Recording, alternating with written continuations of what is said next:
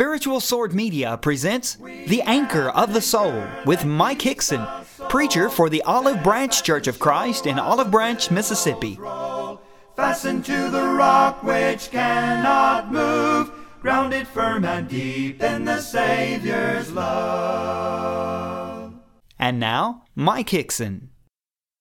Sometimes it's very easy to talk about Christianity in theory and principle. But it's altogether different when you begin to talk about putting it into practice. And the Bible tells us that we are to be doers of the word and not hearers only. And so there are sometimes passages of Scripture that are somewhat difficult to implement into our lives. And yet we know that if we're going to be pleasing to God, live acceptably before Him, we must strive to the best of our ability to walk in harmony with His will and do what He says in His inspired Word. Tonight I want us to think for a moment or two about how to deal with life's injustices. And sometimes you and I, as members of the human family, are not always treated as we would like. There are many people in our world today that do not live by what we typically call the golden rule, as outlined by Jesus in Matthew chapter 7.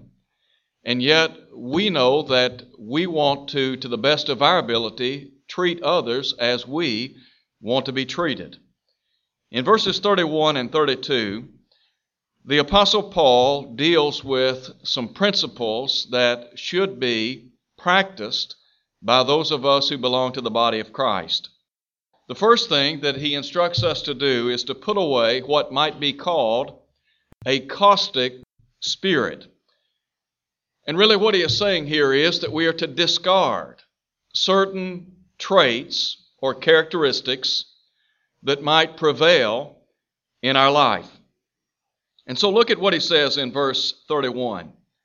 Let all bitterness, wrath, anger, clamor, and evil speaking be put away from you with all malice. The first thing that I want you to think about in this particular point has to do with situations that sometimes bother us. Let me just ask this question. Have you ever been wronged in life? You ever had anybody say something to your face that was inflammatory? Has anyone ever said something about you that later came back to your presence? I suspect that probably all of us have. It might be the case that you're here and someone has taken advantage of you. Maybe you have been on the wrong side of a business deal. Maybe someone has mistreated one of your loved ones. Well, there are certain passages of Scripture that teach us how we are to react when we are wronged.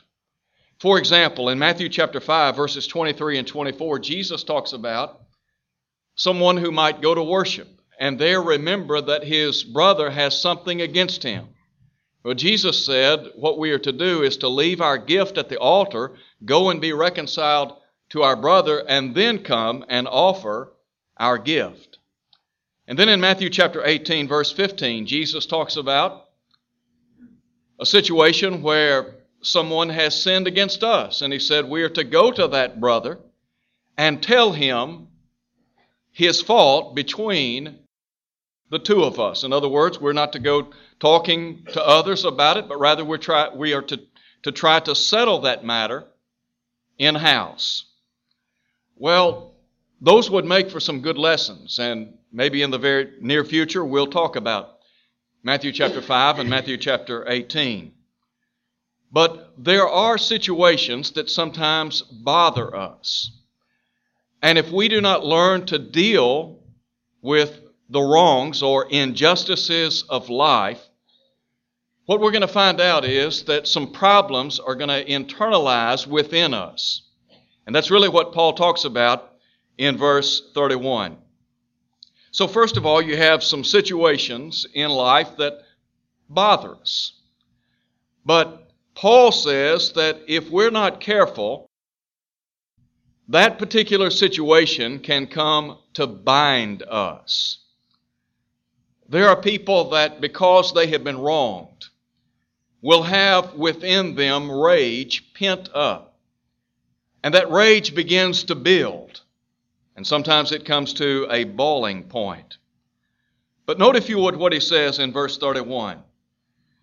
In verse 31, and we're talking here about how a situation that has gone wrong between us and someone else, that particular situation bothering us, it goes from bothering us to binding us. Well, how does it bind us? Well, look at verse 31. Let all bitterness. And that word bitterness carries with it the idea of wickedness. It denotes a wicked root that would produce wicked or bitter fruit. Now, sometimes we talk about how somebody has a sour disposition. They become very bitter towards life or towards others in life. Well, Paul here is saying that in order for us to be at peace with ourselves and in order for us to live acceptably before God, first of all, we need to do away with, to discard bitterness. But then he uses a second term. It's the word wrath.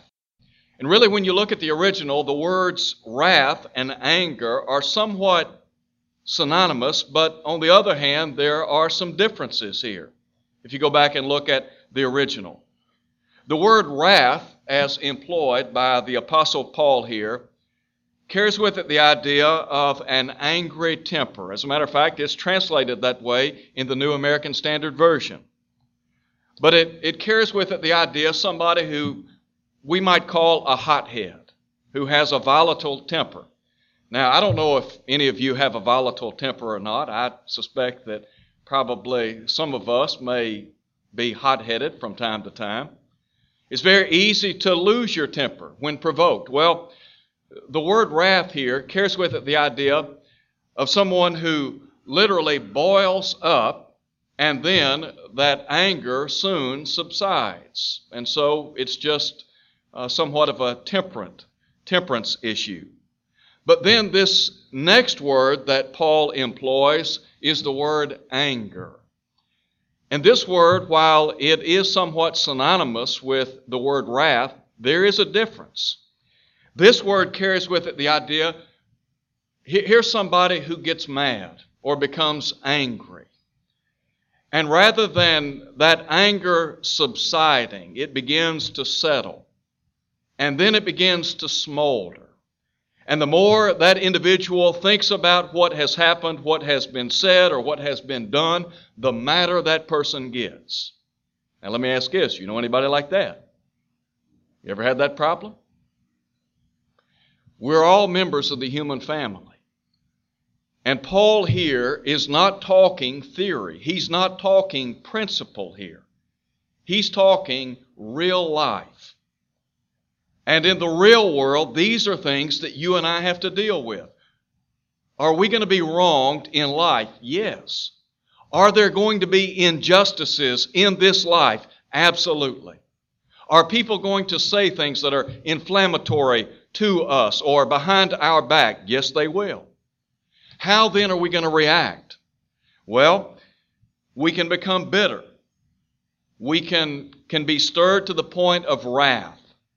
We can develop anger where that anger literally begins to permeate our soul and we fail to let it go. And that's really what Paul is talking about here. Somebody who just holds on to it. They can't let go. And he's saying that's a very dangerous thing.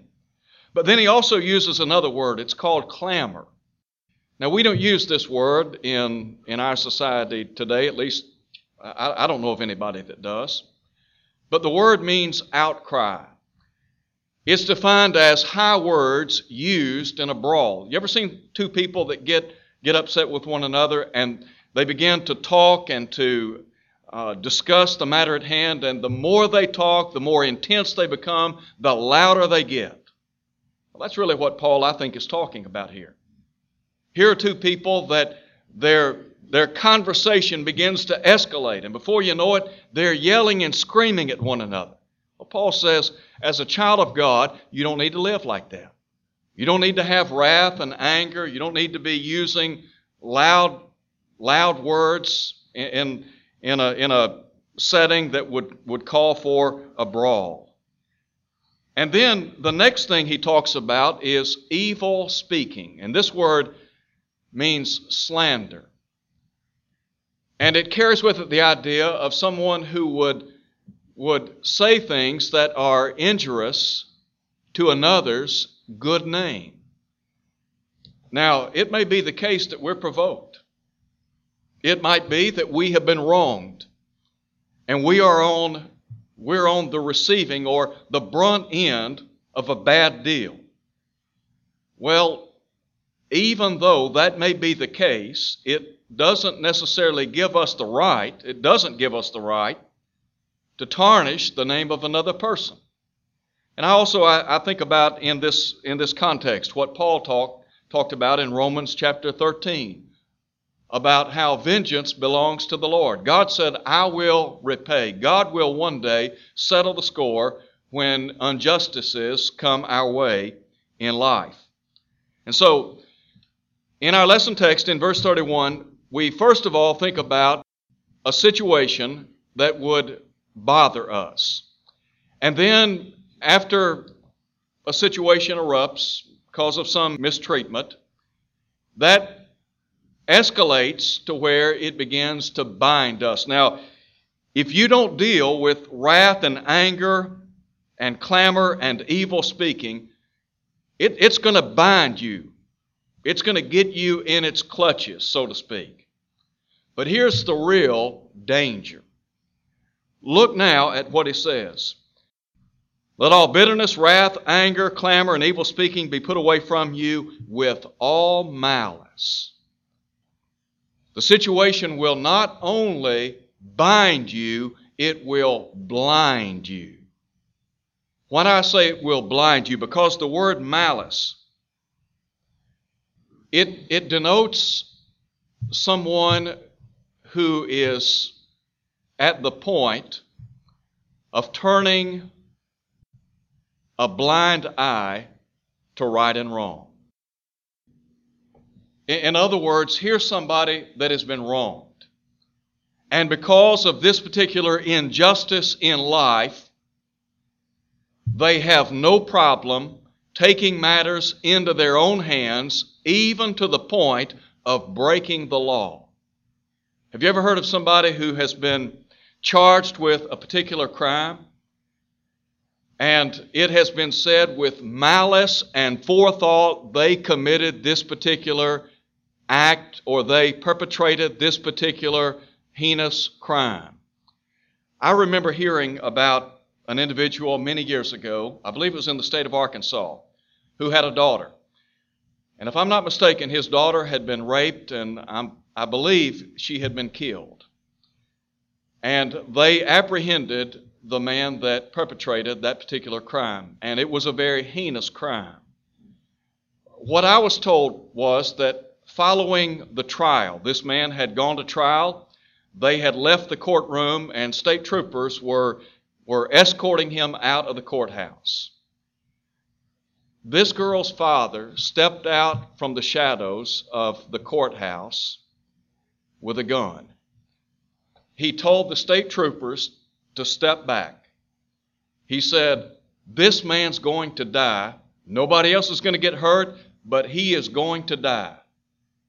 And I have been told that that man shot the one who perpetrated that particular crime. Now that is in and of itself malice. Here's somebody who goes to the point of breaking the law. They don't even feel any kind of compunction in doing that. And so that's why it's so dangerous to harbor these thoughts. When you allow anger and wrath to begin to simmer, when you allow that to take hold of your life, if you're not careful, it will lead you to commit acts that you know are wrong. Now, there's an emotional side to all of this. Have we been hurt? Yes, we have. Have we been mistreated? We're not disputing that at all. But what we are talking about is trying to maintain a sense of equilibrium in the face of provocation. We're trying to take the mind of Christ, develop it in our own hearts and lives, and live it out, as hard as that may be.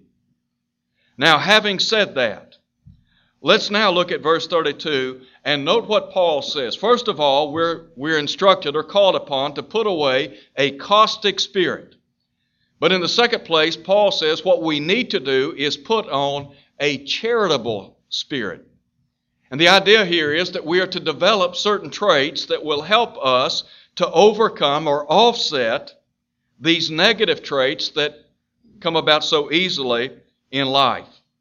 And so, first of all, note, if you would, the responsibility. Here is the responsibility that rests on every person who is a member of the body of Christ. Now, really, when we talk about Scriptures, everyone is amenable to the Word of God. The problem is not everybody lives according to the Word of God. But nonetheless, we are instructed to live according to the principles of the Bible. So what then is our responsibility? Here it is. Listen to what Paul says in verse 32.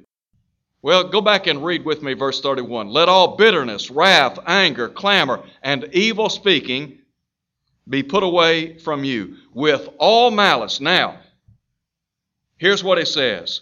And be kind to one another.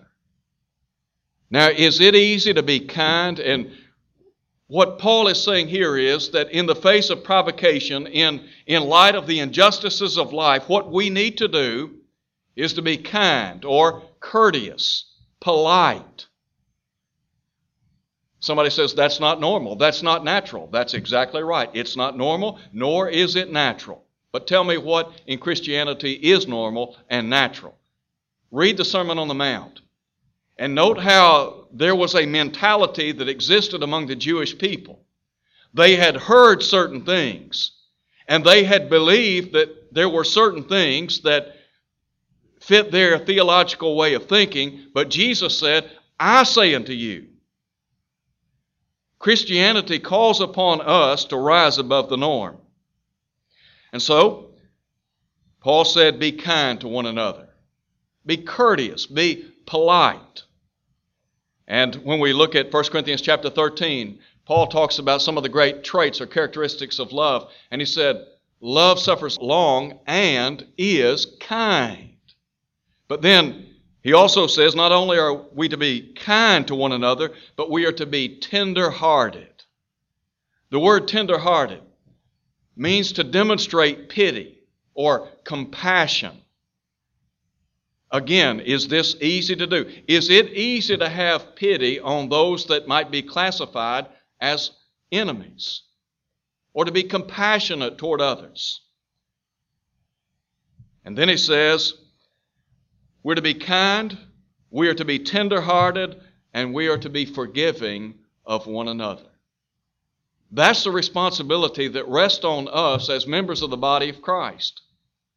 We are to literally forgive others of their offenses, their trespasses towards us. Now, having said that, let me, if I could, give you an example of somebody who I believe reflected these virtues in his life. So go back with me for just a moment because I want to read this with you because I think it's very important. Go back, if you would, to the book of Genesis chapter 50. In Genesis chapter 50, the account here is of Joseph and his brothers. And you know that Joseph had been mistreated by his brothers. They had cast him into a pit. He had been sold into slavery. He had been sold into the hands of the Midianites and Ishmaelites who later sold him into Egypt. He rose to prominence in the household of Potiphar, and then he became a famed statesman under Pharaoh. But all of that aside, in Genesis chapter 50, we have Joseph's father dying. Now, if you go back and read the account in the book of Genesis, you'll find that there was some 22 years that elapsed from the time Joseph was sold into slavery until he reunited with his brothers. He was 17 years of age when he was separated from his father and from his brothers, 39 years of age when he saw them again. So a lot of time has elapsed. But now in Genesis chapter 50, we find they've been reunited. They've been able to settle in the land of Goshen, and there God's people would begin to permeate and grow into a mighty nation of people. In verse 15, Joseph's brothers saw that their father was dead. Now, note if you would their attitude. They said, "Perhaps Joseph will hate us and may actually repay us for all the evil which we did to him." What do you think these guys were thinking? I'll tell you what I think they were thinking. I think Joseph's brothers thought, you know what? The rooster has now come home to roost. We did him wrong. Our father's out of the way now. There's nothing holding him back from settling the score. And if you go back and you read the previous chapters, and if you'll read where they were reunited, you'll see that Joseph had told them in the long ago that they meant it for evil, but God meant it for good. All right, now note verse 16. So they sent messengers to Joseph, saying, "Before your father died, he commanded, saying, Thus you shall say to Joseph, I beg you, please forgive the trespass of your brothers and their sin, for they did evil to you. Now, please forgive the trespass of the servants of the God of your father." And Joseph wept when they spoke to him. These guys were scared to death. And they're using their father and their father's good name to hopefully avert any kind of backlash that might come their way. But Joseph, he didn't think like they thought in the long ago. And in looking at the mentality of these brothers, following being reunited with Joseph, you'll see that their hearts had been burdened by guilt and anxiety over what they had done. Verse 18, Then his brothers also went and fell down before his face, and they said, Behold, we are your servants. Joseph said to them, Do not be afraid, for am I in the place of God? But as for you, you meant evil against me, but God meant it for good, in order to bring it about as it is this day, to save many people alive. Now, therefore, do not be afraid. Listen to him in verse 21. I will provide for you and your little ones. And he comforted them and spoke kindly to them. What did Paul say back in verse 32 of Ephesians chapter 4? And be ye kind, tender-hearted, forgiving one another. All right, was Joseph kind? Yes, he was. Joseph was polite, he was courteous, and he also demonstrated compassion or pity towards his brothers. The Bible says that he told them he would provide for them. Joseph had been mistreated in a very bad way. If you want to talk about somebody who faced injustice in life, here is a good example of that. And yet, Joseph did not try to settle the score. He didn't try to even things out. One of the principles of love is this: it takes not account of evil. Love does not keep a scorecard. You just think about that for a minute. We're going to be wronged in this life. And sometimes members of the body of Christ are going to disappoint us. But we're not going to keep a scorecard inside our coat pocket or in our purse, and every time something is said or done, pull that out and remind them of what they've done. It doesn't work like that. Paul said we are to be kind, tender-hearted, forgiving one another. Now, listen, if you would, to the latter part of verse 32. And here is what we are to remember. Be kind to one another, tender-hearted, forgiving one another, even as God for Christ forgave you. What's the point, Paul? The point is you and I need to be willing to forgive others because God willingly, lovingly forgave us. Look at your own life. There are a lot of things that I have done in my past that I'm not proud of. And I suspect that there may be any number of us here today that feel the same way. There are things that we have said and done, no, we're not proud of. If we could go back and change those things, we would change them, but that's not possible. But a gracious God in heaven did what for us? He forgave us. Why did He forgive us? Because of what His Son did on Calvary's cross. Jesus went to the cross. He paid the price for our sins. Think about the life of the Apostle Paul. When Paul wrote to Timothy in 2 Timothy chapter 1, he said, "This is a faithful saying and worthy of all acceptance, that Christ Jesus came into the world to save sinners, of whom I am chief."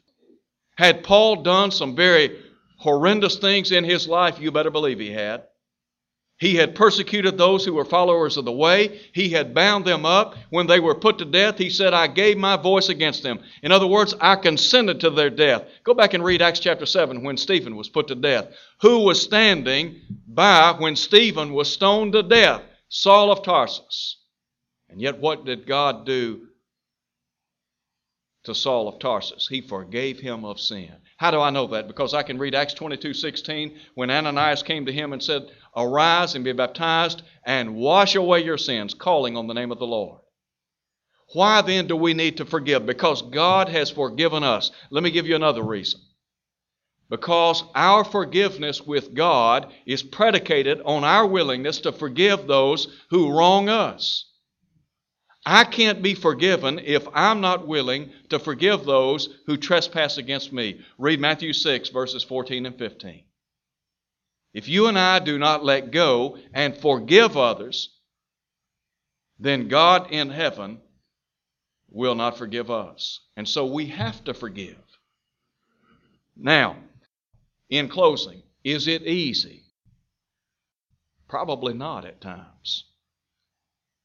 There are some people that have been on the receiving end of a lot of mistreatment in this life. I think about people that have seen in their own lives miscarriages of justice. They have been hurt deeply. Those wounds are still fresh and open. But what we have to try to do is take what Paul writes here and implement that into our own lives.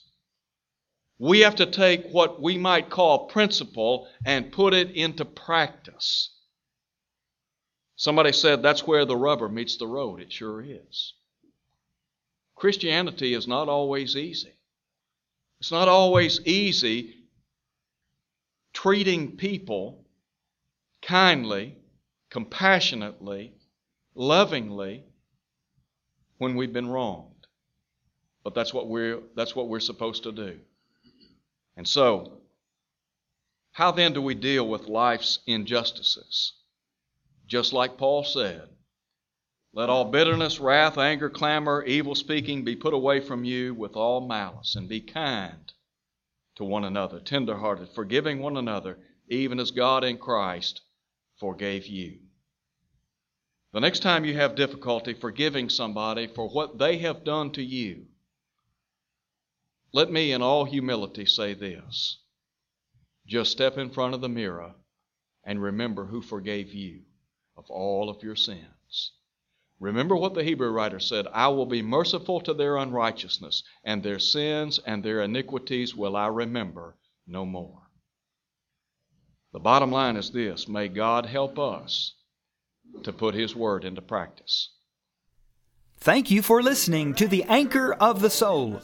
Your speaker has been Mike Hickson, preacher for the Olive Branch Church of Christ, located at 9100 East Sandage Road in Olive Branch, Mississippi. To hear this lesson again and to see video archives, go to olivebranchchurchofchrist.org. Tune in next Sunday for more of the Anchor of the Soul. rock which cannot move, grounded firm and deep in the Savior's love.